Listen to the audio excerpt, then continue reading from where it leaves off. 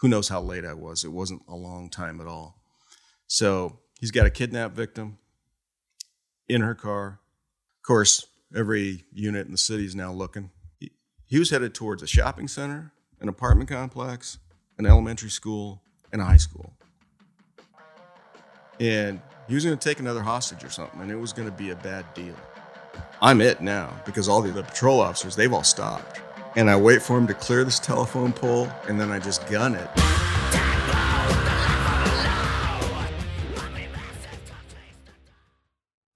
Welcome back to the Snitch Podcast. Our guest this week is a 30-year veteran of law enforcement. He's currently retired and enjoying it. This was the 5th recording that we've done, and this one was fueled by a whole lot of whiskey on an empty stomach. I don't recommend it, but we ended up with an amazing recording. Our guest worked patrol, he worked narcotics, and he worked violent crimes. That's crimes against people. He specifically talks about crimes against children. And while it may take a special person to become a law enforcement officer, it takes a particularly special police officer to investigate crimes against children, specifically sex crimes and other crimes of abuse. This is a very special episode for us.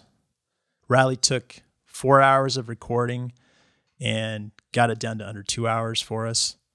Riley, what did it take to do that? For me, it took a whole lot of patience, for one. It took several nights of listening and rewinding and listening and rewinding and cutting until we had whittled it down quite a lot. There was a lot of material that was really good.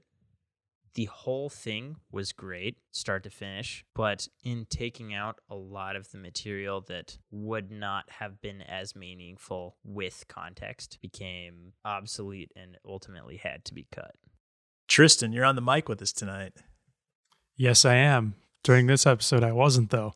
You weren't. There were 4 people present during this episode, but you were, as our fine spirits advisor, you'd done research the night before and couldn't partake. Yeah, the previously conducted research left me incapacitated, so I was not able to participate. However, during that time, you'd expect me to be on my phone and not be paying attention. But for the most part, that phone was out of my hands and I was listening, even for the full 4 hours.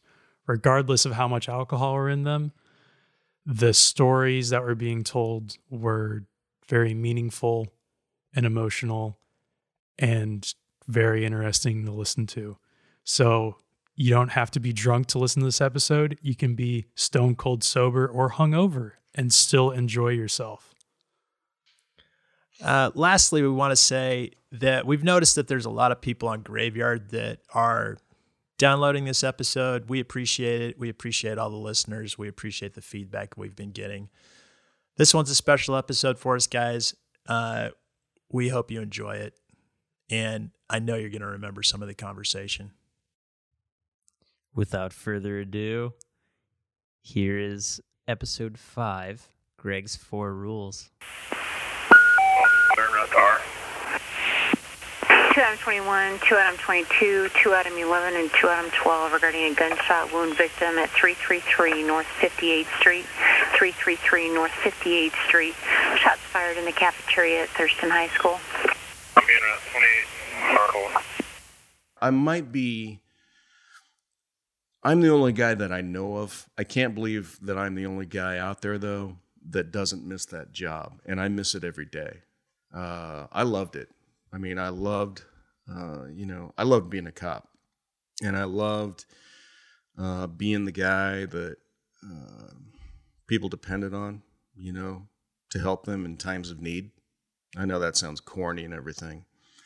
But,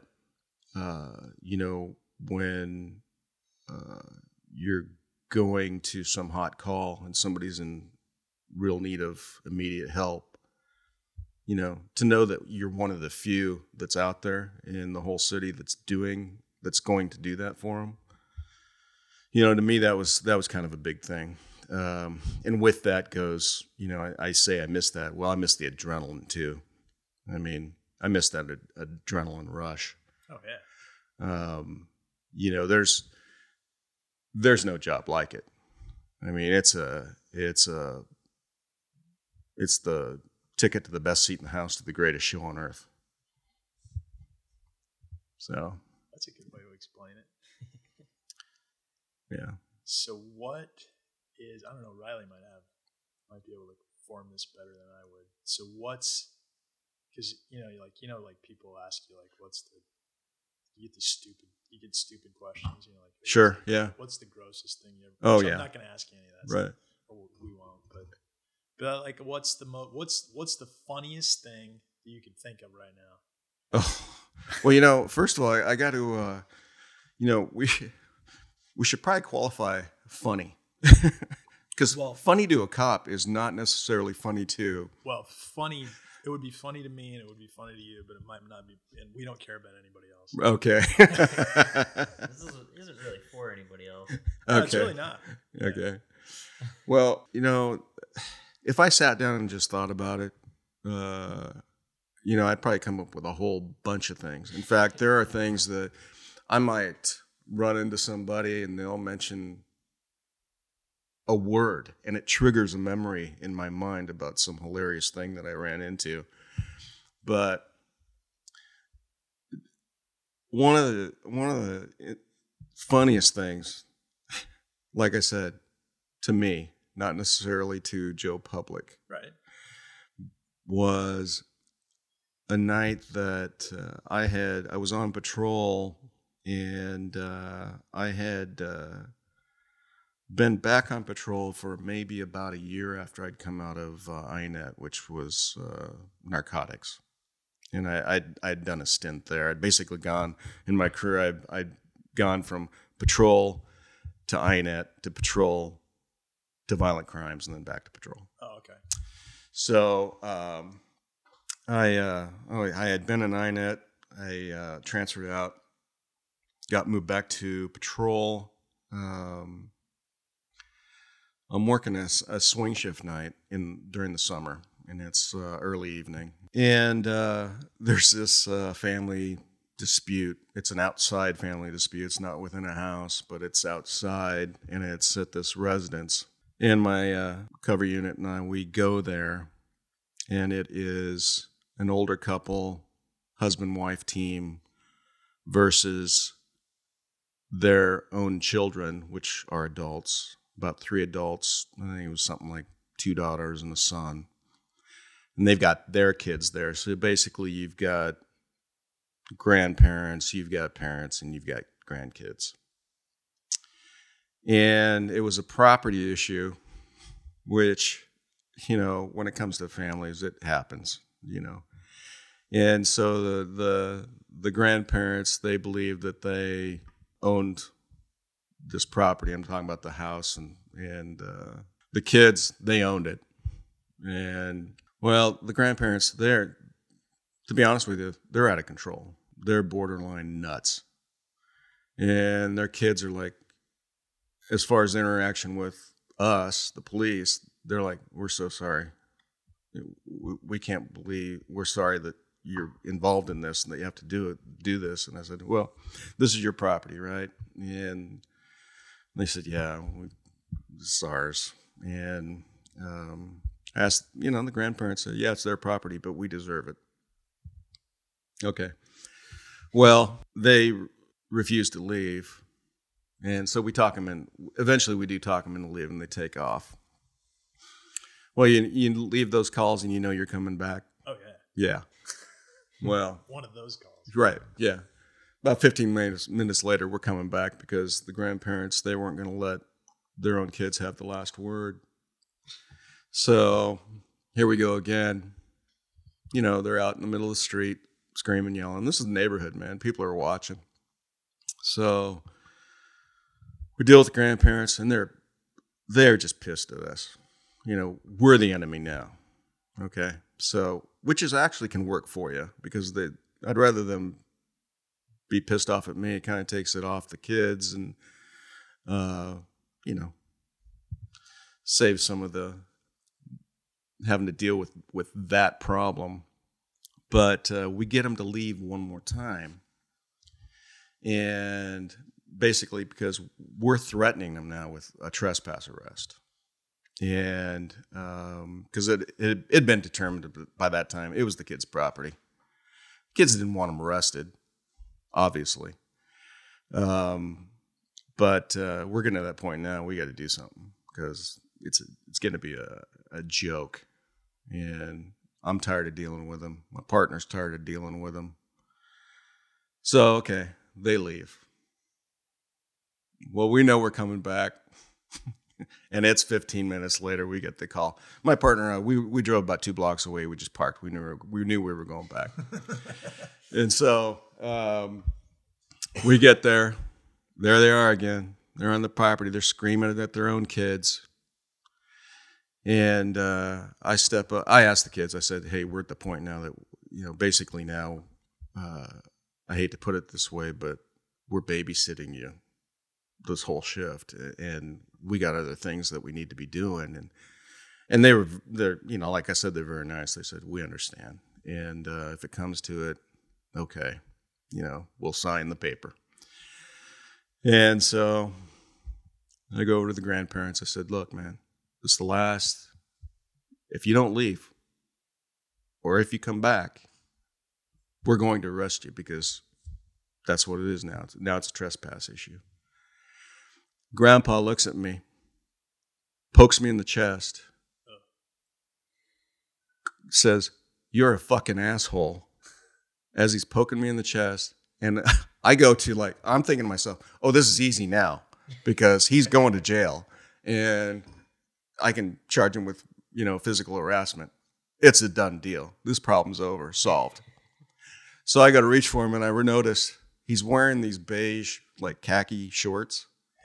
All of a sudden, that location in the front starts getting darker and he has pissed himself. And I think, uh-oh. And he drops. He's had a heart attack. Oh, no shit. Yeah. And he's had a heart attack. And I'm like, see, my partner and I'm the senior guy, so I'm the smarter guy generally. Yeah, pretty much, yeah. I take chest compressions, which means leaves him with mouth to mouth. Right. So Grandpa drops like a sack of potatoes. And I go, oh, man. No pulse. Okay. I start the chest compressions. My partner's doing the mouth to mouth. I've got Grandma now hitting me. You know how they are. She's behind me. She's hitting me in the back, screaming I've killed her husband. And so now you hear sirens because some neighbors called.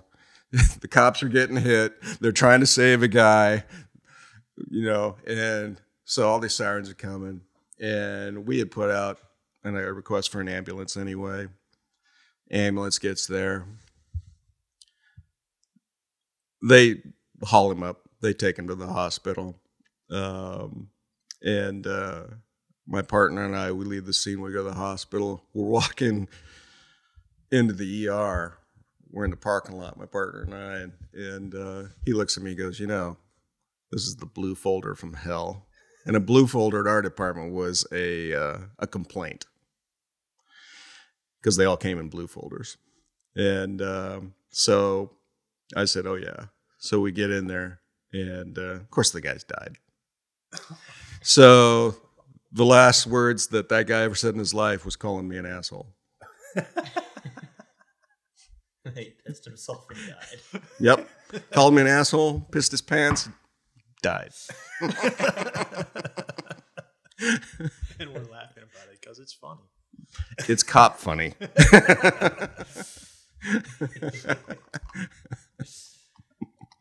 I felt so sorry for the kids, though. They were like, before we left, they're coming up and, they're apologizing to us about what we'd been through. And I'm like, your dad is probably dead, but they were pretty gracious. So Grandma was not happy. I remember my dad, when I was a kid, we'd drive, to California and be like, listen, the closer we get to California, because we lived up by Portland, the weirder people get. Oh, yeah. Yeah. There's no question. Yeah. Yeah, that's true. Out of all the cases in our unit, in our cases, in violent crimes, if you took all the cases that we get, murders on down to felony assaults, the vast majority were sex crimes. And of those, the vast majority were involving children. So, I mean, there were times, I'd count the cases on my desk that, I was working on, and they were like anywhere from like 15 to 30 at one time. And most of those cases were kid cases. So after a while, there are some of those, or some types of those, that at least I found myself kind of getting used to in terms of dealing with what one human can do to a kid. But, there are a couple that go, really over the top. They're all over the top, but there are a couple that, stick with you. I think people don't, especially with the way the media is today, because nobody wants to hear about it. I mean, exactly. They fucking made Michael Jackson a hero, and fuck that guy. Yep. Until HBO came out with their stuff. Yeah. But but that stuff is just not pleasant to deal with, but nobody wants to hear about it. Nobody wants to hear about it, and nobody wants to talk about it. But I will say one thing. When I was growing up, when I was a kid, they'd show you the movies in school about don't get in the car with a stranger. Guy was always in a black car. Always. Maybe it was because I was watching it in black and white, but the guy was always in a black car, and he was always offering you candy. But what they never told you was, what happens to you if you get in the car? They never told you that you were going to be sexually assaulted and or killed. They never told you that. They just said, don't get in the car. Nowadays, when my kids were growing up anyway, I know what they'd tell me what they were learning in school. And it was a little bit more open. They still weren't getting graphic or anything like that. But, at least it had come about that far. But, I'd tell my kids, look, man, if it's not me, if it's not your mom, or if it's not somebody that we've made an arrangement with, you're not getting in anybody's car. I don't care if you know them. Right, and that's what I remember. My dad. And this will track back in a second, but that's what my dad used to say, to me, and I was like, well, that's weird, why would why would you say why? And if somebody comes to the door and they say they know you and or they know us and they want to take you somewhere, don't go. And I was like, that's just weird to say. Like, I don't get it. But then when I started to write the book, and doing research, I realized that the time he's telling me that is like the time that those two girls got disappeared. Right. And like shit like that was going on. But and it was going on really, really close to where we were. Mm-hmm. So. Yeah, people are getting in the cars with people they know. Yeah. And it doesn't always end up well. Right. So, but yeah, I mean, it's, they have come a long ways in terms of, trying to be more open about it, but still in terms of talking about the problem in general, sexual abuse of kids, physical abuse of kids, unless you are involved in police work or social services, who talks about it? The one that stays with me isn't even. It's not even a sexual assault of a child. It's probably the most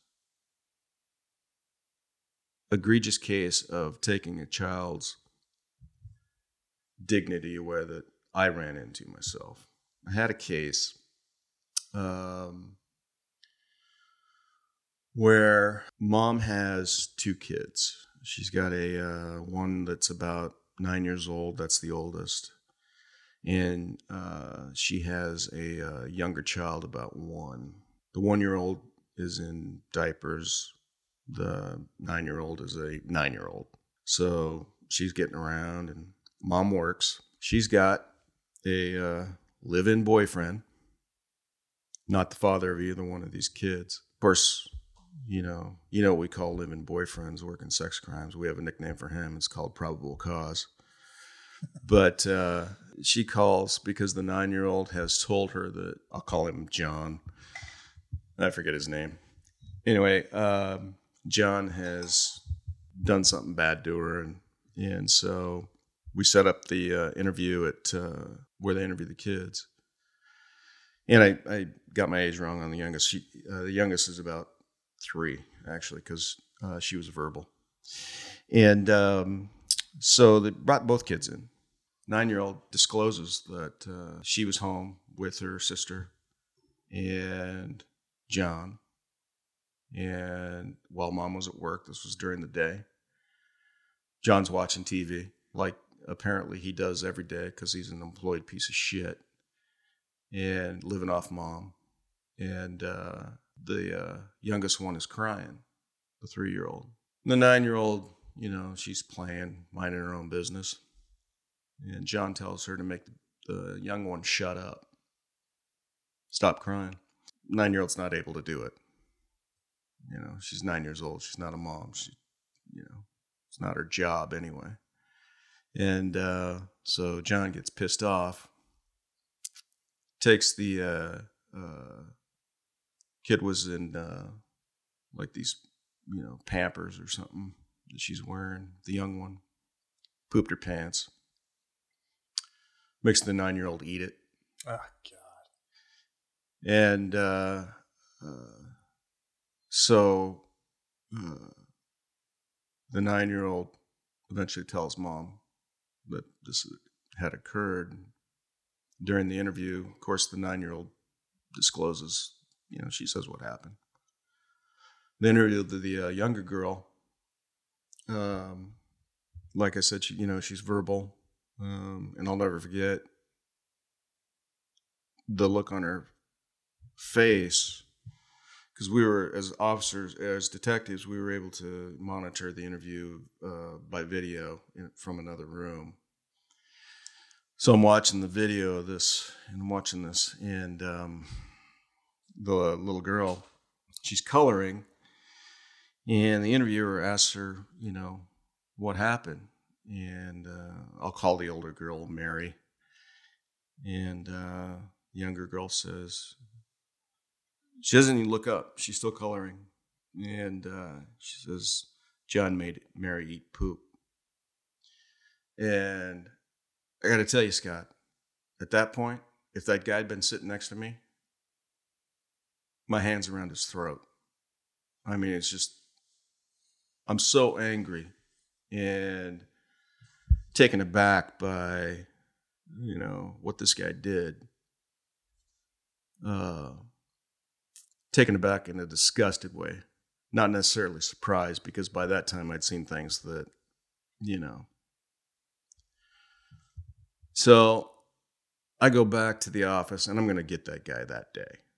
Oh, hell yeah. He's going to go. And hook up with my partner. And I tell her what happened. She's just, she's pissed now too. So I call mom. I said, hey, we're coming out there today, and we're going to arrest him. And she was actually cool about that. A lot of these mothers with the live-in boyfriend, man, they go crazy if you they never believe their kids. They go crazy when the boyfriend goes to jail. Whatever. Not her. She was down with it. So I said, I'll call you. She was going to be home. John was going to be home because he had nothing else to do except lay on the couch, watch Price is Right. And so she's at home. John's there. Kids are there. I scout out the place. I call for some units to cover the back. And we have a canine on that day. Oh, good. A dog story. It is a dog story. I draw out this, I hook up with these patrol officers, probably about the canine officer, the dog, and a couple other patrol officers. And I give them the lowdown on what happened, right? And they all want a piece of this guy, I said, you know what? Here's what's going to happen. Tracy and I are going to go in the front, and I'll call the mom. She's going to answer the door. And if he runs, we ain't chasing him. So they set up, and I called mom. I said, hey, we're just down the street. And so I asked her questions that she could ask in a yes-no fashion. I said, is he there? Yes. Is he in the living room? Yes. Okay. So we knock on the door. She answers the door. He's laying on the couch, watching TV. I badge him. I tell him he's under arrest. Boom, out the back he goes. Next thing you hear is bark, bark, bark. Ouch, ouch, ouch. So, yeah, he got taken into custody, and they took him back to the department for, my interview, which I knew was going to be short. I didn't need him to tell me anything anyway. I wasn't, and, advise him of his rights and ask him if he wants to talk about, what happened. Tells me to fuck off.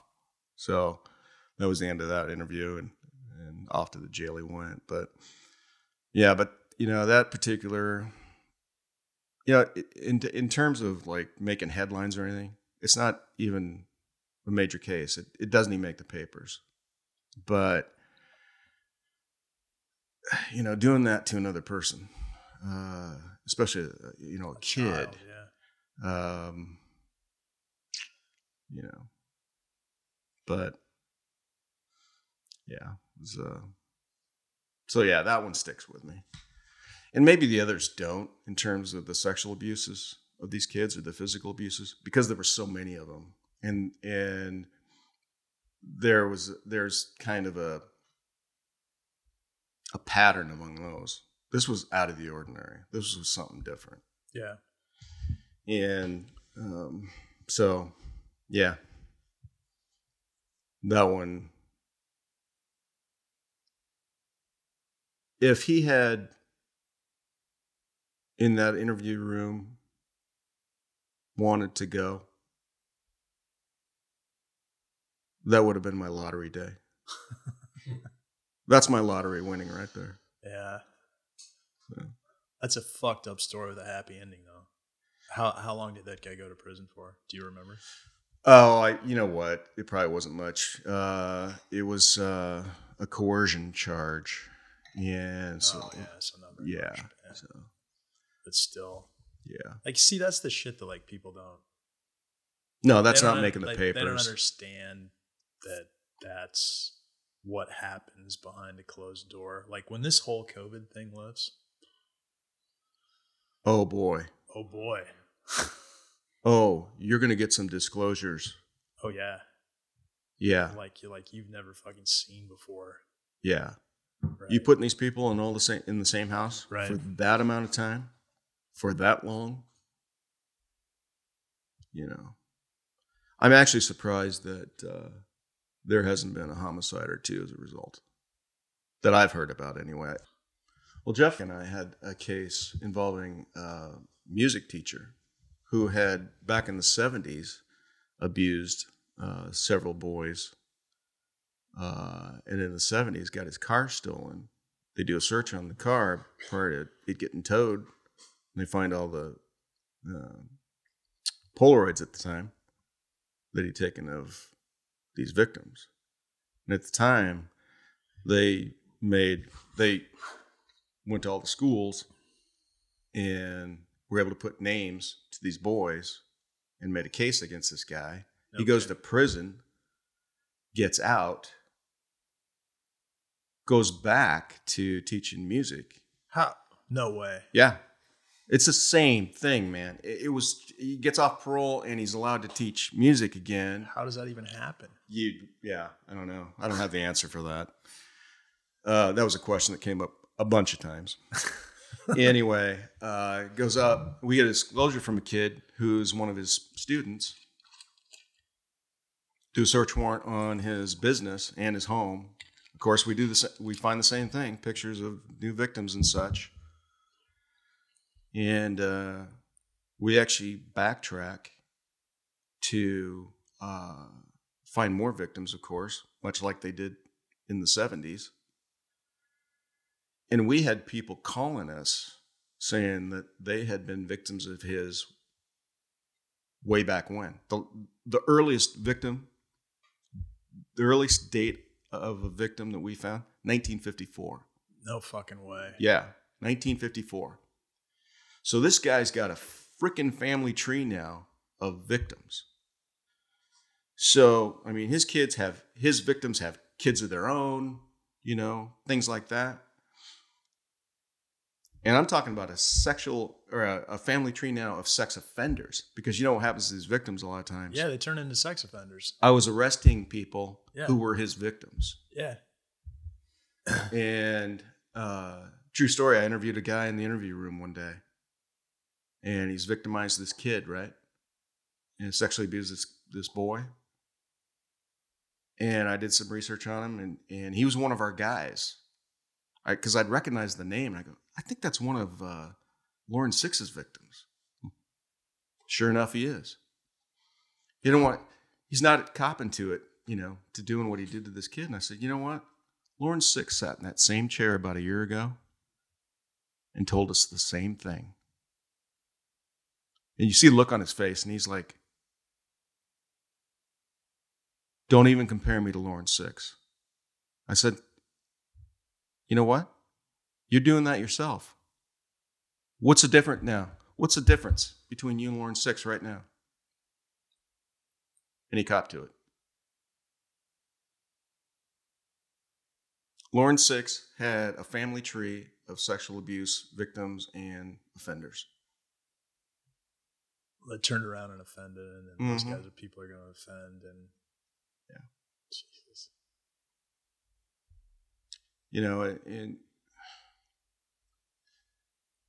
The victims are the ones. They're no amount of prison time a guy gets fixes what the victims had to go through. They're living with this. So, when a guy calls me in, like 2000, and says he's been living with this since 1954, but he never told anybody because, of the embarrassment and the shame. What kind of toll is it taking on that guy? Oh man, I took this death investigation class, and that's back when, like, we weren't really doing DNA here, but they were doing it on the East Coast. Mm-hmm. Like, they were doing touch DNA and stuff like that. And I remember this. So this guy was a homicide detective in Virginia Beach. I remember he said, he goes, I am 100% heterosexual. And he goes, there is no amount of counseling or prison or rehabilitation that's going to turn me into a homosexual. Mm-hmm. So he goes, so people that like kids, he's like, there's no amount of counseling. Oh, he's just absolutely right. Wired that way. Yeah. And that really, really stuck with me. I have said this for years. The 3 most useless words in the English language: sex offender treatment. Oh, yeah. It doesn't happen. It doesn't work. There is no way that you take some pedophile and not make him have those desires. It doesn't work. Sex offender treatment, what a joke. batter's intervention. That's a joke too, but What's that? batter's intervention. I don't know. I don't know. What is that? Abuse. Oh, yeah. Batterers. Batterers. Yeah. Yeah. Okay. Yeah. Right. Yeah. Yeah. Right. Yeah. Yeah. If you're a fucking asshole towards if you're an like asshole that- towards women or your partner, yeah, you're an asshole, and you're gonna always be an asshole. Yeah. I'm gonna be the first one to tell you that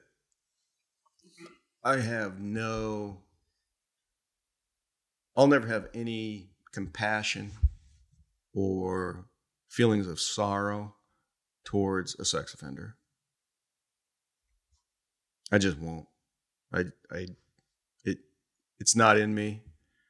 I don't care what I read in the future that somebody might throw in front of my face to try and convince me otherwise, or what kind of proof they'll throw at me. No, it's not going to happen. Sex offenders, I have always compared them to rabid dogs. Can't control themselves. Oh, hell no. Nope. So, but that's just me and my jaded view of life. When were you in investigations over there? I was in there twice, so I left in 2003 or 4. So I was in there like 3.5 years, and then I was in there a short time, a couple of years later. So like I just left, and actually had Tristan in the car with me.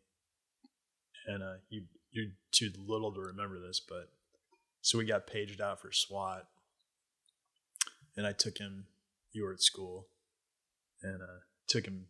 Little brother, we were literally like down the block, and I turned around and drove him back to the babysitter, and I was like,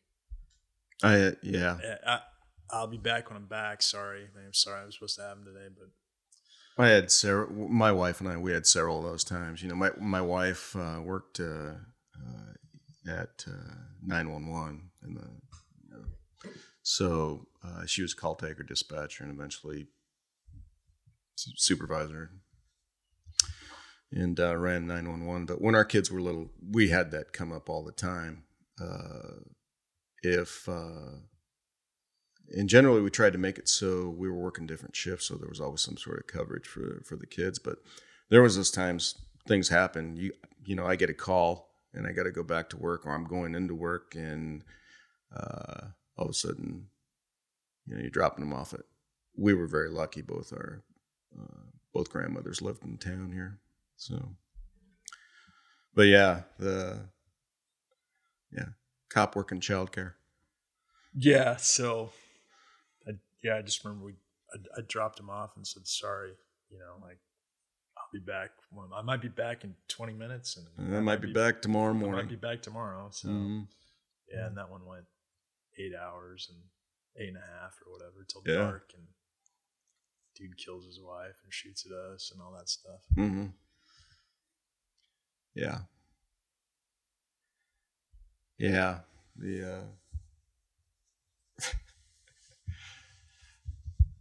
Some of those, when that's going on, and you're trying to fix schedules, work schedules, and things like that around different assignments, it can be pretty difficult at times. And if you don't have that support system, in your case, sounds like you had a pretty good babysitter. We had our parents, thank gosh. But, it was, it's one of those deals that comes with the job, which is, you ask a lot of cops, and they're always having to deal with things like that, family-wise. Yeah, just the uncertainty of the schedule. I'm sure you probably don't remember that day, do you? He's shaking his head no. No. I don't even know how old. Well, 2005, I guess. He doesn't have a mic. Yeah. I had one of the cases I was involved in, not necessarily a child care, though, the funny thing happened. The reason I brought it up was after the incident happened, one of the first thoughts is I got to figure out in my head who's going to take care of the kids. Is there going to be somebody home? And which was a stupid thought considering the case, because my wife was working days at the time, so she was at least going to be there. But that was the Robert Cameron case. And what was that? Cameron had been in, I think it was been like a Friday or Saturday night. He was down in a bar, and he's just out of prison, and so he's in this bar, and my understanding is he hides in like the bathroom or something until after it closes, and eventually sexually assaults, rapes, sodomizes the barmaid, who was the only one working. And Cottage Grove PD is able to make a ID on him, looking at him as I would later. It wasn't probably too hard to figure out because of all the stupid tattoos that he's got all over him, and it probably took a couple of keystrokes on a computer to come up with a name, a photo, and then a photo lineup, I'm assuming. Riley's going to like this story because now I know what you're talking about. What? Riley's going to like this story because now I know what you're talking about. The case? Yeah. Oh. Yeah, so go ahead. Oh, okay. So anyway, on Monday,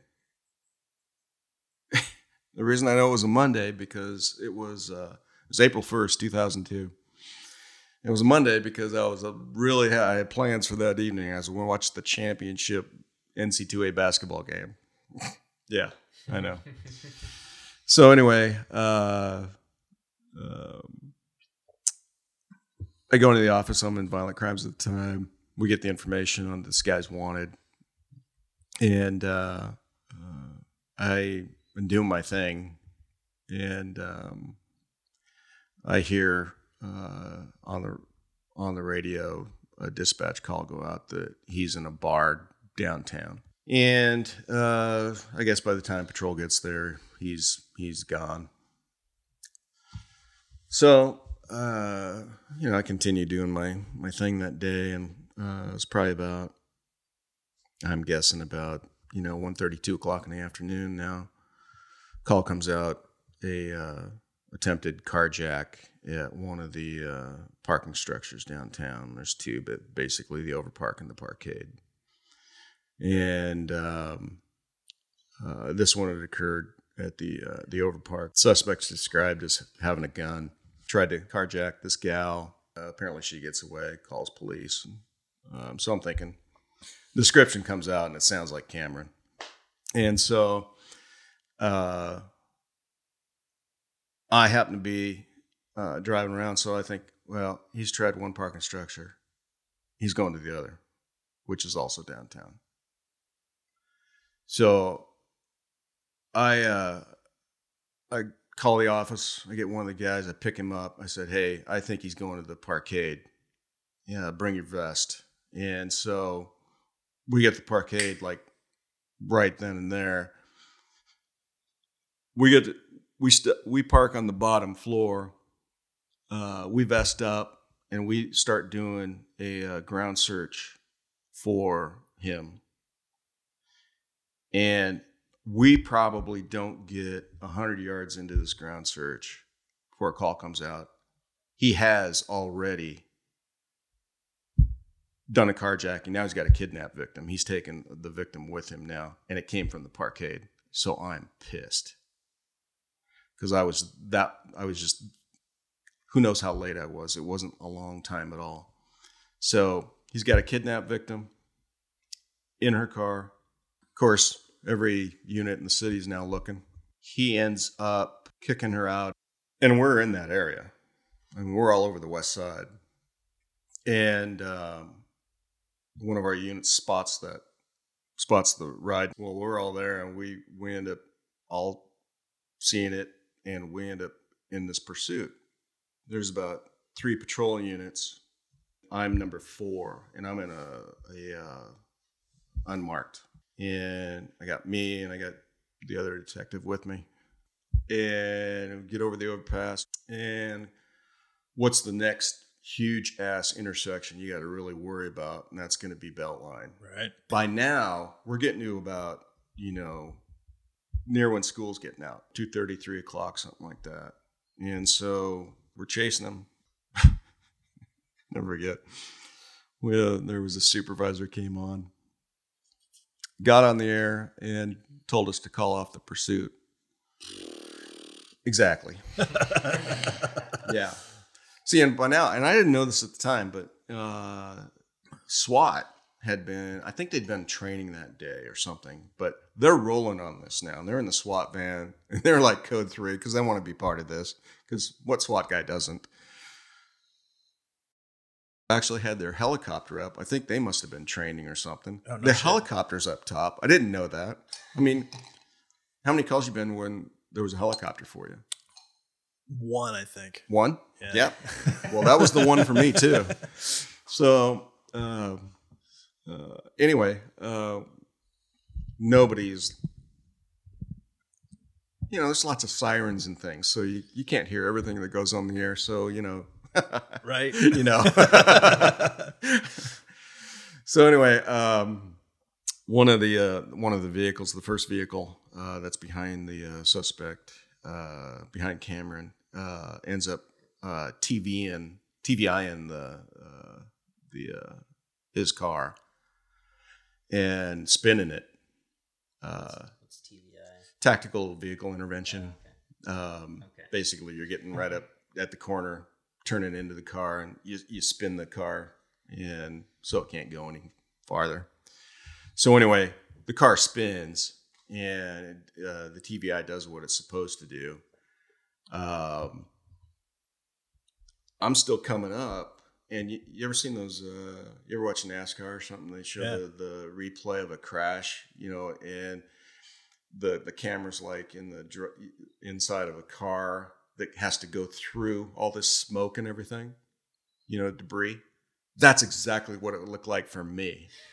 And so the car gets TVI'd, Cameron gets out, one of the other officers ends up firing a shot at Cameron, and at this time it ends up clipping Cameron, and I don't know that at the time, but I'm coming up, and by now, as I get to about where Cameron's car is, he's booking, and he's running up this sidewalk, and so I'm it now, because all these the patrol officers, they've all stopped. You're the one. I'm it.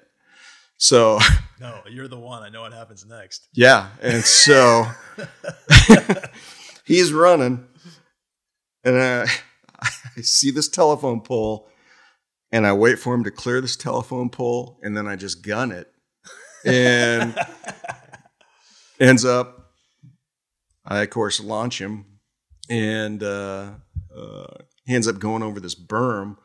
I actually drive, because if he's in front, I'm going to take him out again. Oh, yeah. And so he ends up getting launched over this berm, lands in a backyard or something.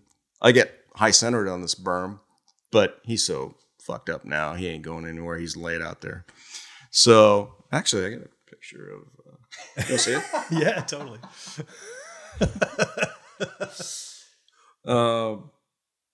Yeah. So anyway, he was taken in custody and goes to the hospital, and he's looking in pretty bad shape. And I'm like, fuck yeah. You know what? Turn this guy's lights out. Because he was going to, and I'll say this to this day, I've always said this. He was headed towards a shopping center, an apartment complex, an elementary school, and a high school. And he was going to take another hostage or something, and it was going to be a bad deal. So I don't have any, I've never had any issues with taking them out. A lot of cops, that was a lot of cops have deadly force involving guns. That was your deadly force. It was involved. I used a Ford Taurus. So we know the guy that, like, one of the guys that guarded him, like. Oh, yeah.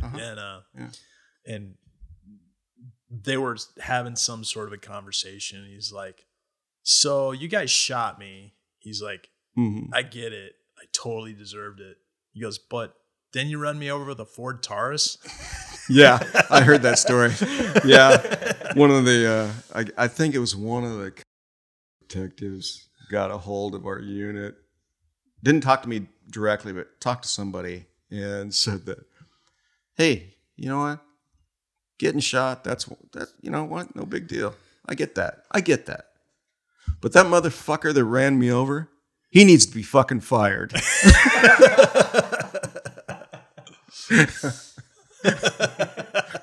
That's an awesome story. So, I went home that night. To be honest with you, a lot of guys have a hard time with things like that, situations like that. I went home. I had some whiskey. I smoked a cigar. And I slept like a baby.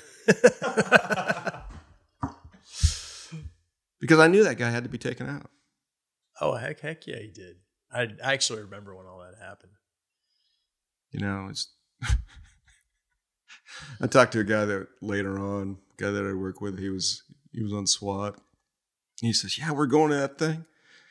And we're thinking, oh, man, we're going to get to do this guy. And then it was all over, man. I actually talked to the spotter who'd been in a helicopter. She worked at the jail. And she told me later on, when she saw me there, she said, I was following that, and I'm watching this, and then I couldn't believe what I saw.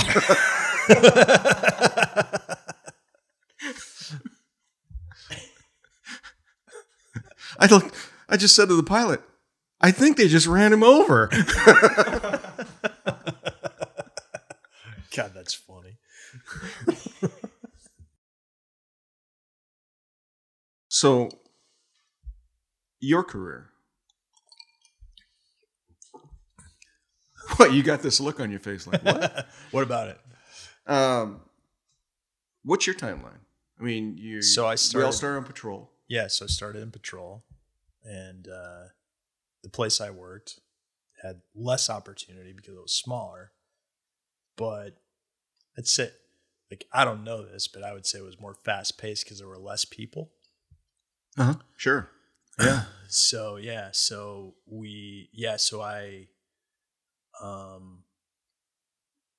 was barely a cop when I drowned my first person.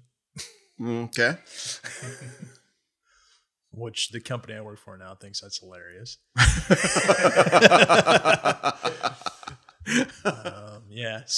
I was. I work for an international lifeguard company. So yeah, we train lifeguard instructors, like, all pretty much not so much in Europe, but we have cruise ships and we have water parks in Southeast Asia and the Caribbean. So do you start every seminar off with "Don't do this"? No. I only did a presentation on it once, and everybody thought it was freaking hilarious. Oh, okay. Hey, listen, leave them laughing, man. I know, right? So we have the article somewhere about that. Yeah, it's funny. My mother just sent me a folder of articles she had clipped out of the paper during my career that I didn't know she was keeping. And if it had my name in it, she clipped it out. And, I was actually, I went through it just the other day, actually in kind of preparation for this, to be honest with you, because there were some things that, and I go through this and I go, there's a couple of those articles I couldn't remember. Oh, I totally believe that. Yeah. And I hadn't thought about literally a decade plus. But Yeah, it's brought back a lot of memories, a lot of things I hadn't thought about in a long time. Yeah, so I worked patrol, and we'd run like three guys and a motor on day shift. Really? Three guys. Three guys? 3 guys and a motor when I started, yeah. And that was it. And a sergeant, but that fucking guy didn't count. He's too busy back at the office. Yeah, doing shit. Right. It's a day shift sergeant. Yeah. And 3 guys and a motor, and it was that way for I don't even know how long till I don't know what minimums are there now, but then it was like 4, four right. straight across, whether it was whatever. But working patrol, did that thing, and I remember to this day, like we cleared. So we had this. This is a pretty funny story. So we had this car wash that we could go through, and we had like a key for it. We could go through it, and so I'm in the car wash, and a shooting call comes out, and we just cleared briefing, so it's 7:30 in the morning. Like the weird shit that happens, or the really bad shit that happened first thing in the morning. So like every super fucked up call I ever went on was on day shift. Yeah. Everyone. I don't remember except for one. And that was graveyard. So, but I was actually working day shift. A guy called in. Right. And so I still had like soap on my tires. I remember it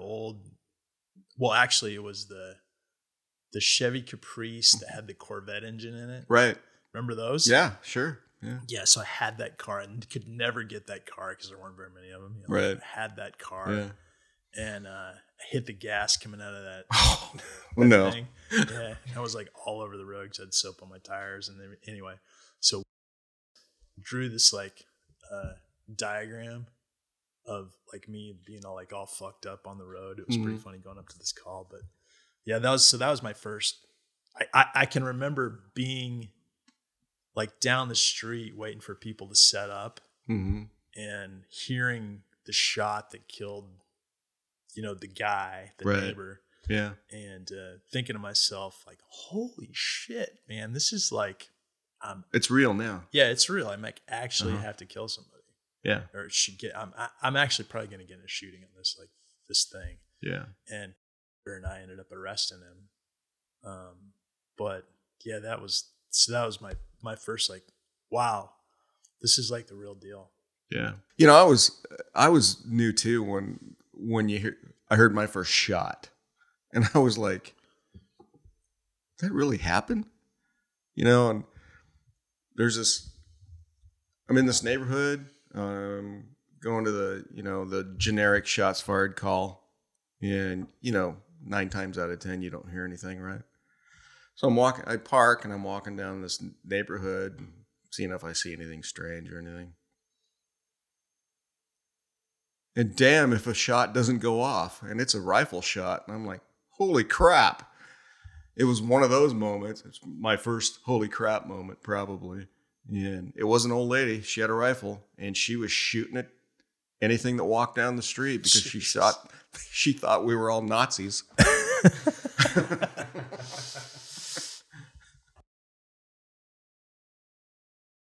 Greg's rule number 4: don't ever lie. Don't ever lie. Okay. I had 4 rules. What 4 rules. What are they? That was the 4th rule? That was number 4. It wasn't necessarily that it was like the least important. It was like the last one I want to leave you with. Okay. Yeah. It was I had 4 rules, and I developed these rules during my career, and I told them to everybody I ever trained. I said, I got 4 rules. And if you abide by these 4 rules, your chances of making it 99%. Just if you end up not making it, it's on you. It's because you didn't want to do this. But my 4 rules were: 1, be safe. Goes without saying, right? It's like, within that rule, it's like, keep up on your training, your defensive tactics, your range work, your watch the hands everything like that, everything that goes within be safe, that's rule 1, be safe. Number 2, have fun. If you don't have fun in this job, you're not going to last long. Find the humor where you see it. And like I said, cops have different humor.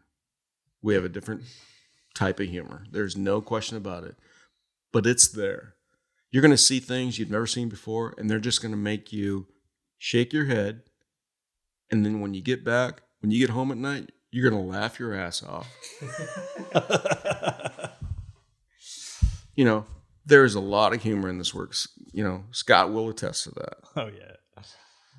So, and that will keep you sane. So that's rule 2. Rule 3, try to learn something new every day. If you don't, that's when the burnout starts. When you think you've got this job figured out and you don't have to take the extra time to read up on the new law or to read the new policy or to do anything like that, you will burn out. It's easy to do when you're new because it's an information overload. You got all this information coming and you're learning a million different things every day. But it's when you get to year 5, 6, and 7, you think you got this crap figured out. And I've seen this so many times. That's exactly what happens to police officers. They do that and they think, I'm done. I got this figured out. Nobody can tell me anything. Well, you know what? They're the guys you don't want to work with. After that, when you've got a good idea on what you're doing, and we all get to that point, it's up to you to, if I come to this house and there's an issue, where am I going to park tactically? Think about that when you leave. It's about what's the fastest way to get to point X, from point X to point Y. It's about, hey, if I have to deal with that guy again, he hit his rig in his sock. It's just try to learn something new every day. It can be anything, but keep your mind fresh. If you don't keep your mind fresh, you burn out. How often about did recruits come through then? Or how often were you training recruits? A lot. Pretty often? Was that because you were a more senior officer for? That and because nobody else would do it. Okay. Yeah. And then it's not the most glamorous or fun position. Yeah, for sure. I mean, you're basically. I can imagine it's not fun, but it's like it's necessary. It's important. Oh, it's absolutely no, and you hope that they are taking what you're teaching them or trying to teach them, and that they're taking it to heart, and you'll know that pretty much right away. If they're like, yeah. Just like trying to just get through it, get to the next thing. Yeah. Somebody's really setting it up. Yeah. It's like, because after every shift, I would talk to the recruit and we'd go over the shift itself. Talk about positives, negatives. What do you think about this? What do you think about this? What can we change on this? Should we change anything? How you feeling? And you can get a lot of, I don't know. As a cop, where people, you get a feel for people. And if they take you as somebody that, that they trust, or that your word means something to them, or if you're just another hurdle that they're trying to get over so they they can make their probation. You know, so I've had those that I felt that weren't necessarily trying to learn from me, but were trying to make it by me. Did you kind of change your tactics on how you were dealing with them for that phase as well then? Like whether they were A or B? Yeah. Or they were just getting through it or really trying to learn? That's a good question because... Kind of organic, I guess that's another. No, actually, that's a good question. Did I try and change my tactics?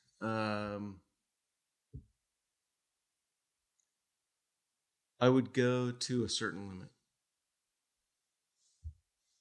but I wouldn't go over that. I would try and look.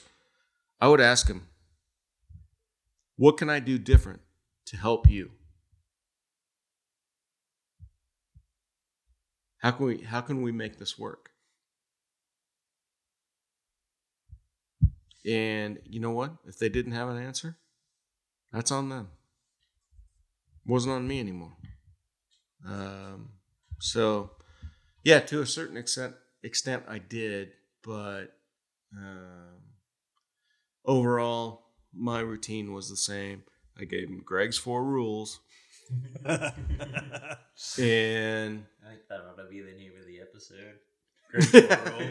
Greg's 4 rules. Greg's 4 rules. You remember the name? But yeah. Okay. John Knight. Because I had a case when I was in violent crimes, and we had a series of robberies, and then they were all involved in we call them stop and rob convenience stores, and that's exactly what this guy was doing. He was stopping and robbing them. But there was a bunch in Eugene, and I get assigned the first one, the second one, and it's like, it's obviously the same guy, right? And every day I go to work, there's a new one. And I got about 10 of these cases, right? Finally, somebody gets a license plate on a robbery of the getaway car. Do my detective work, long story short, come up with a suspect. Oh, it's not that short. I had to go through a couple of different hurdles, but whatever. Come up with a suspect. I got PC for this suspect on this robbery. Put out this information locate. And it's like that day. This guy is in and he tries to pass a bad check at one of the stores. And the person taking the check, she's a little suspicious about this, and she makes a call to the police, and the guy uses his real ID, John Knight. You don't catch the smart ones, buddy. So she says, "There's this guy. He's got ID. His name's John Knight. He's trying to pass his check, but it looks really funny." And whoever took the call goes, "Uh-oh." A couple of officers show up, and John Knight don't play, but he doesn't realize don't play either. So the fight's on, and good guys win. They bring him back to where I'm at. I take him over to my department, and got him in the interview room, and I end up getting this confession out of him on this series of like 10 robberies, right? I said, "Dude, I got you on video on all these robberies." And yeah, I actually did. You remember back in the day, it was like crappy video. It wasn't digital. All these stupid stores had this VCR stuff that was just, it was like... Yeah, it bounced from camera. Yeah. It was terrible. So it was like trying to... if you were to read something, if somebody wrote it in Russian, and you're like, what's that mean to me? But anyway, I told him that I had it on video. I did, but not that great. So I said, "You got this knife in every one of these robberies. and you put that knife over the counter every time. I said, I got you on 11 charges of attempted murder because you're trying to kill those clerks. He goes, hey, no fucking way, man. All I was doing was robbing them. Thank you very much. Thank you. Dipshit. So he wasn't going to go down for attempted murder, but he would go down. He confessed to every one of these robberies, right? I know I got the call. I assume other cops have the call. The woman screaming call. No, I'm serious. Yeah, the woman screaming call. I show up, woman screaming call, and the neighbors give us a specific address, and it is. She's just had a good morning.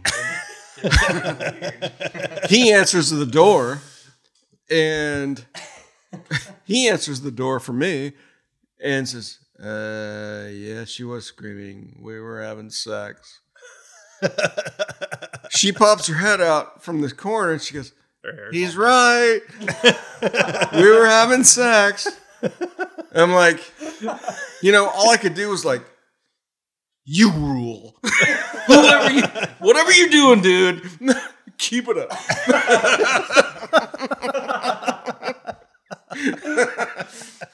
I'll be back for pointers. After that call, I always took the woman screaming call, and I always remember that. I was like, okay, because I hadn't thought about that before. This says a lot about me. But after that, it was like, okay. We're gonna lead with that. That's gonna be like the thing.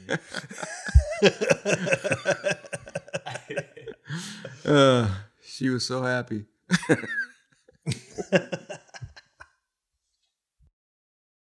And it was this meth dealer. And I worked this case, and we arrest the guy, and okay, we're good. 3 weeks to 4 months, or 4 weeks later, 3 weeks to a month later, we work another case. It's the same guy, right? In the first case, we gave him this CLC, citation in lieu of custody. We gave him a citation to appear instead of taking him into jail, right? Because he was going to be a snitch. And yeah, he kind of snitched a little bit. But then he doesn't stop doing what he's doing, and we end up arresting him again. So we got this guy, and we're going, dude, this ain't baseball. There ain't no strike three. You're going to jail. We gave you a CLC. We said, stop making meth, please. I think we used please. Anyway, we said, so you fucked us. You made us look bad. We're taking you to jail. He starts begging. I'll never forget. He starts begging. He goes, come on, I'm a good guy. I said, fuck you. I think he's laughing. He's like, you're going to jail. And guy says, what can I do? What can I do? What can I do to get out of this? He's playing the same game he did the first time, right? We said, give us somebody bigger. Actually, he did, but, now we want really big because you made us look bad. And he says, what can I do? It's like, dude, I think you're fucked. I look at the guy and said, you know what? There's only one thing you can do. Give us a murder. He does. No shit.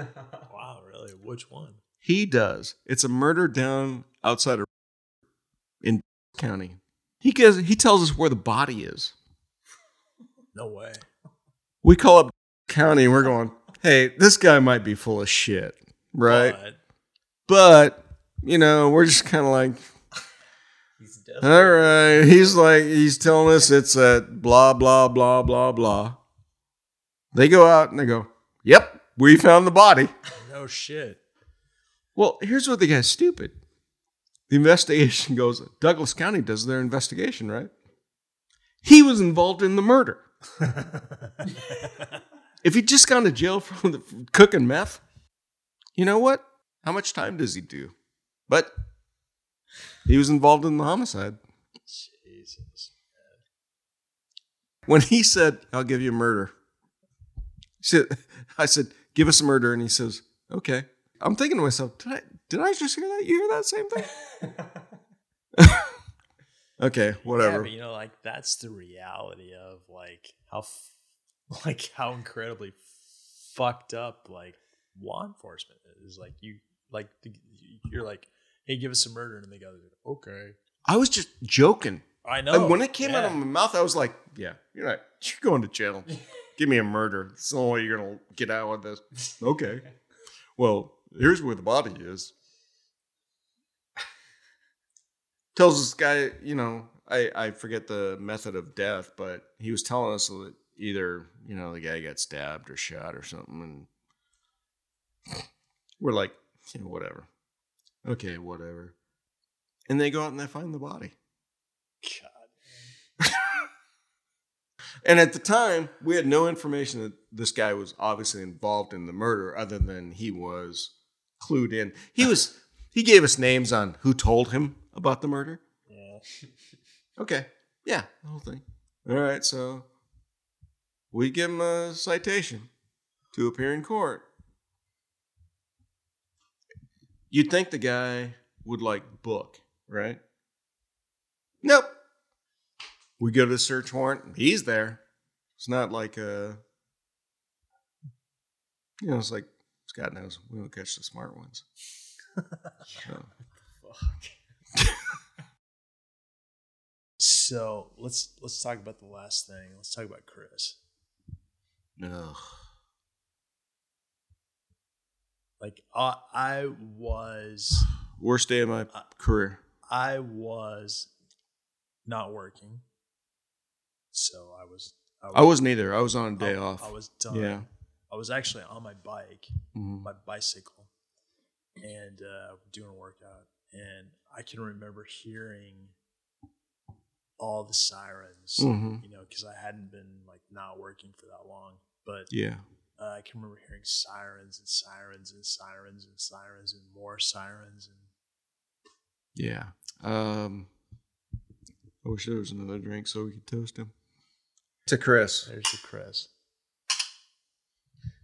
You know, I'll start off by saying that, and actually I told this story at the wake that we had for Chris. I had, you know, I've alluded to earlier when I came back from violent crimes, went to patrol. I was working nights. Chris was one of the guys on my team. I didn't know him from Adam. Okay? Never worked with him before. He was always a nice guy to me, you know, briefing or just, you know, messing around and things like that. Great guy. And that would never change. He was that way with everybody. But one of the cases that Chris and I had, and like I said, I told this at his at the wake that we had for him after his funeral, was that Chris and I went to, it was probably maybe day 2 after we were working together, night 2 actually. Went to a family dispute, and husband, wife, he's beaten her. She's got physical injury. It's an APA case, and it's like an APA case now. Let's do this. But that was my attitude. I'm talking to her. He was the primary, so the primary in general, at least where we worked, was, you know, you took what you suspected was a suspect, and of course it's usually the husband, boyfriend, So he's got the guy. I'm dealing with her. She's got physical injury. She tells me what happened. I give him the universal sign. And, for podcast purposes, I'm putting my two wrists together, meaning I'm handcuffed. And that this guy's going. It's a done deal. I don't care what he's telling you. He's going. And so I walk over there, and Chris is, talking. I'm like, Chris says, "Hey, give me a minute," to the guy. He's going to talk to me. I'm like, why the hell aren't we hooking this guy up, man? Because and to be honest with you, I probably got a different attitude about things.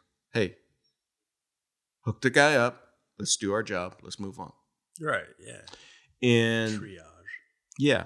And so I said, Chris, we get PC on this guy, probable cause, for APA. He's got to go. Let's do this. I said, what are you doing? He says, well, I'm just kind of killing him with a little bit of kindness. I said, Chris, I don't know if it's working on him, but you're killing me. Let's do this. And so we end up hooking him. Everything works out okay. He doesn't fight or anything. He goes to jail like he should. But, and this is the second part of my Chris Colin issue or story, is that, and I also said this at his wake, is that every day Chris showed up with a smile. Every day. And Chris was, I don't know that Chris could ever be mean to anybody. I mean, he was nice to everybody. To the point that if you were cover unit, it got kind of irritating sometimes. Like, let's do this. Come on, man, let's move on. But as far as coworkers, or not just police officers, but you could be the guy mopping the floors at EPD. Chris was a class act. And you know what? Chris was so nice to everybody. And I'll be honest, at the time, I did not appreciate it the way I should have. And that's on me. And that is the biggest regret I have to this day after his death. Actually, I should say the second biggest regret. I wish I could have been there with him.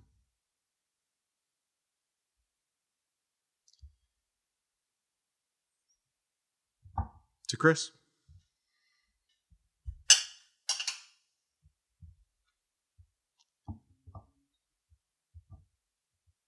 He was everything that everybody said about him after he died. And I wish everybody could have known him before. We hear about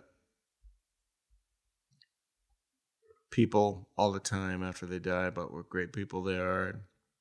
And maybe we knew them before and we're going, well, that wasn't the guy I knew. But Chris was...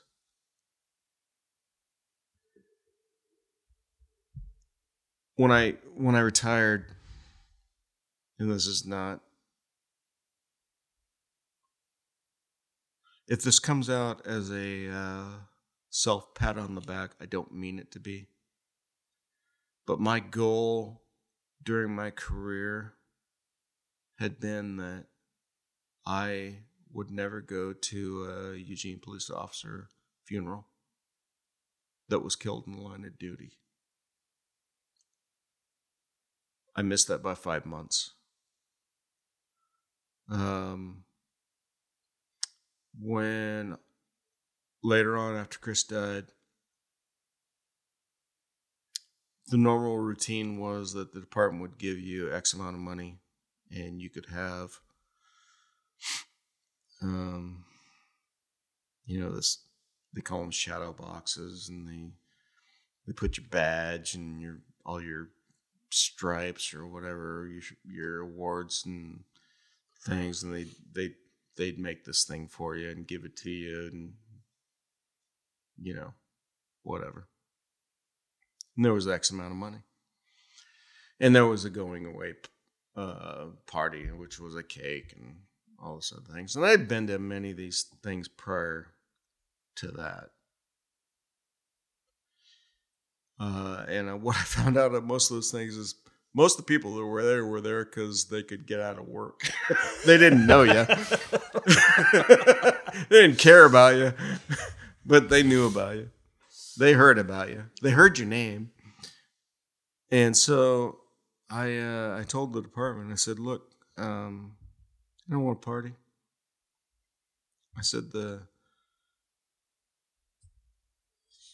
people that I care about and the people that care about me will tell me things that they want to tell me.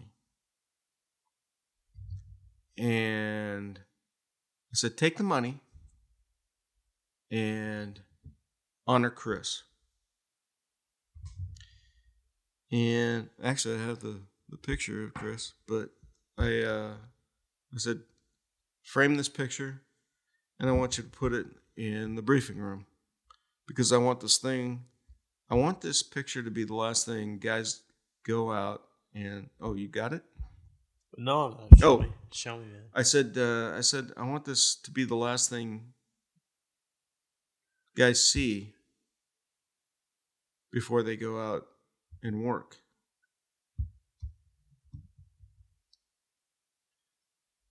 I always loved that picture, Chris. So, anyway, what they did was they did actually take that photograph and frame it. And, I can't tell you right now that the picture's still up in the briefing room. Certainly hope it is. I can tell you, though, that I did go to the department because I had a court subpoena after I retired, and it was there. But that was back before they moved buildings. I certainly hope it's there, because I don't think anybody should forget not just him, but the person that he was and the police officer that he was. He taught me to probably not be so maybe cynical. He kind of drew me back from that ledge. I'm not gonna lie and tell you that I didn't ever tell Chris, look, dude, we need to move on. Okay? There are some people we can't fix. But Chris always saw the positive in everybody. And, I wear this every day.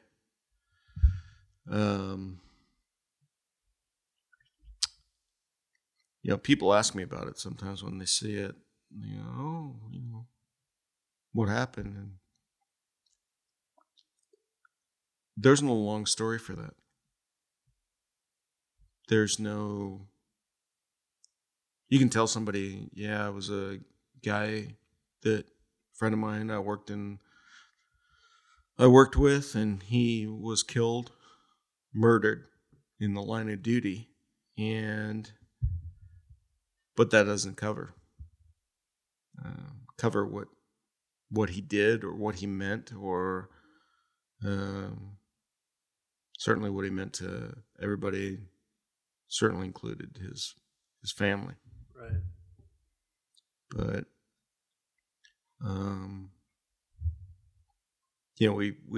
we've joked about motor units. Chris probably wasn't one of those guys. That's why I said Chris would have been one of those motor units who gets out and changes your tire for you and then apologizes because it took so long. I remember being in jail with him like multiple times where like he arrested so many fucking people. Chris was very active. Yeah. And you know what? He did. Chris could talk them into the handcuffs. Yeah. If they were the right people. Good.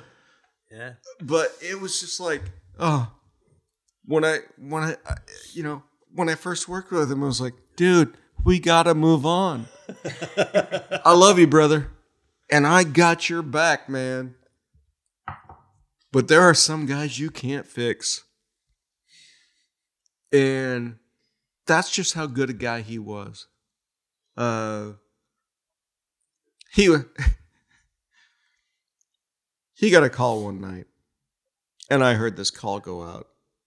And like I said, I came back to patrol after work, violent crimes, right? Yeah. And I heard this call go out, and I go, oh my goodness. This is a clusterfuck. Because it's a sex abuse involving a kid, and he's got to go to this residence, right? Deal with this. And it's just him, right? There's no suspect there, so they just send him. And I'm thinking,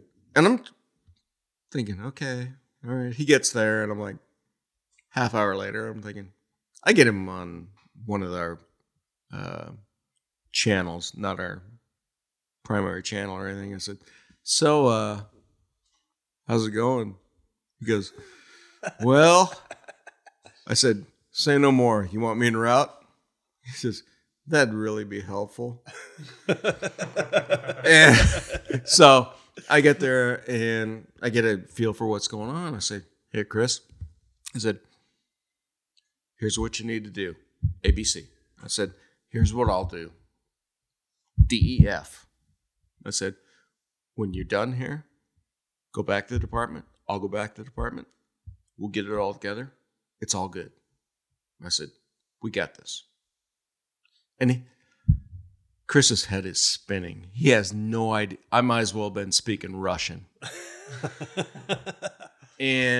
But he does what he does. He has no idea what I'm doing or why I'm doing it or how it's going to turn out. But we get together and I said, this is why we do this. This is why we do that. This is what's going to happen. And tomorrow, this is what's going to happen. This is why I told Mom to take her kid to this location at 1 o'clock in the afternoon to be interviewed. You know, the kids interview and Chris was like,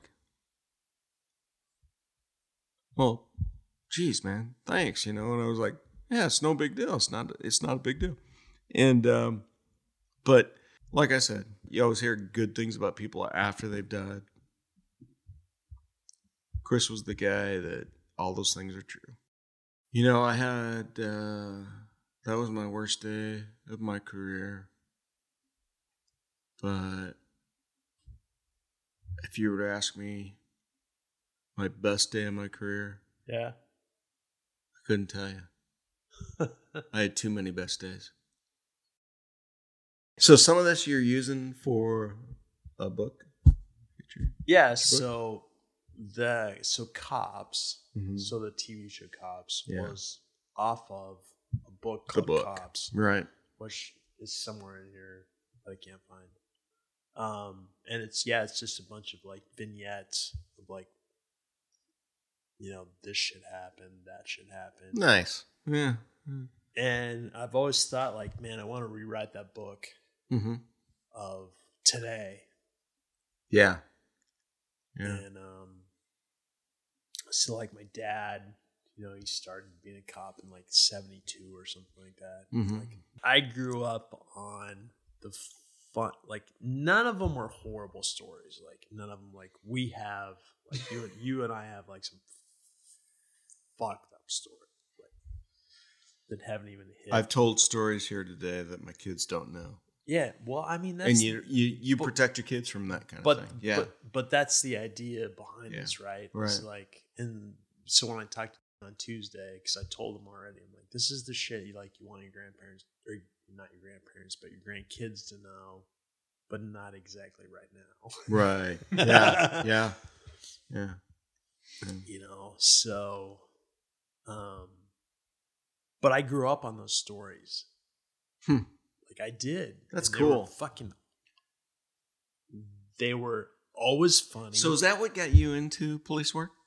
Was Yeah. it your dad and Was my dad. that whole thing? Yeah. It was my dad Huh. and the people that he worked with and worked for. And he would have people come over because they were always working 5/8, or Yeah. whatever it's called. And it would have people come over and they would drink after work, Right. and tell stories. And That's it's interesting. Fucking awesome. And I read Joseph Wambaugh. Oh yeah. Yeah. Like, starting when I was probably Mhm. junior high. I've read every one of his books. So we go to Moab to go mountain biking, Uh-huh. and he brings a cop that's been a cop like no shit 3.5 years, and he says to us, "I've never been in a fight." That What? was exactly my response. He's been a cop 3 years? 3.5 years, And he's never been in a fight? Never been in a fight. How does that even happen? That's what I want to know.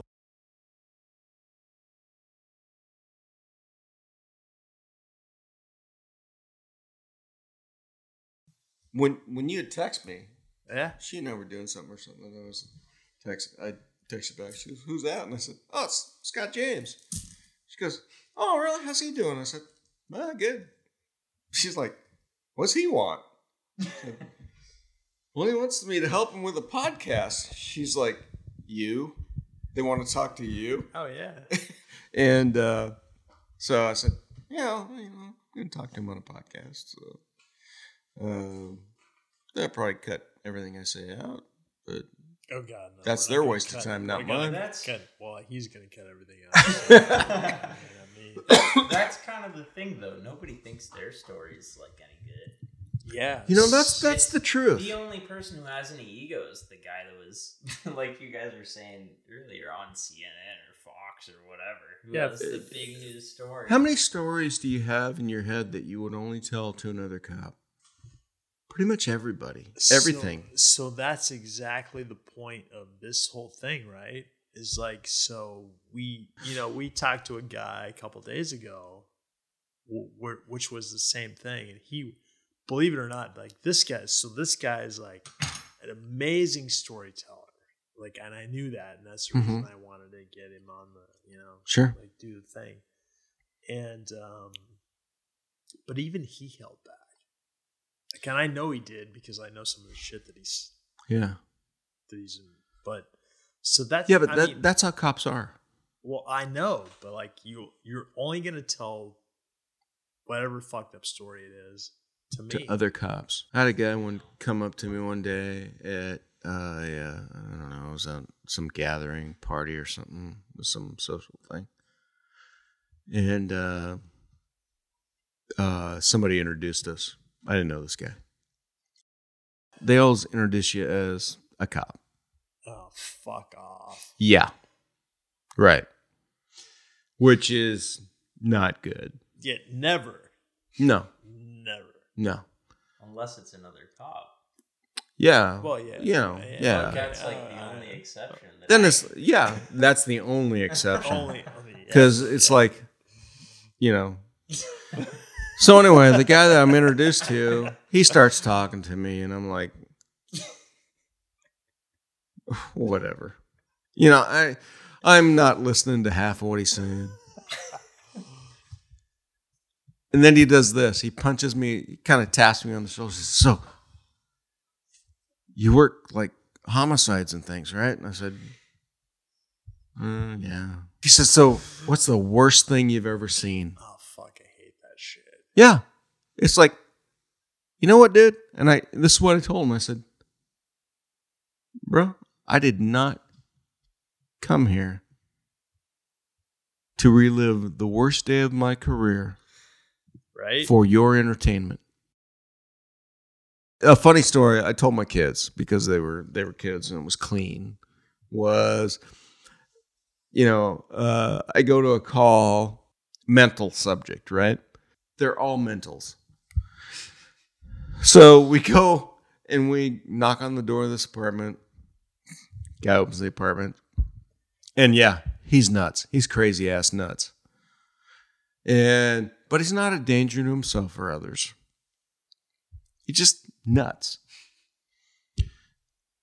But he's got this cast iron fry pan on the stove, right? And he's cooking. And I said, I look over there, there's 4 D-cell batteries in the cast iron pot in, like, I assume, Wesson oil or vegetable oil, right? I said, dude, what you cooking? He looks at me like I am the dumbest son of a bitch that ever lived. You know what he says? Energy stew, motherfucker.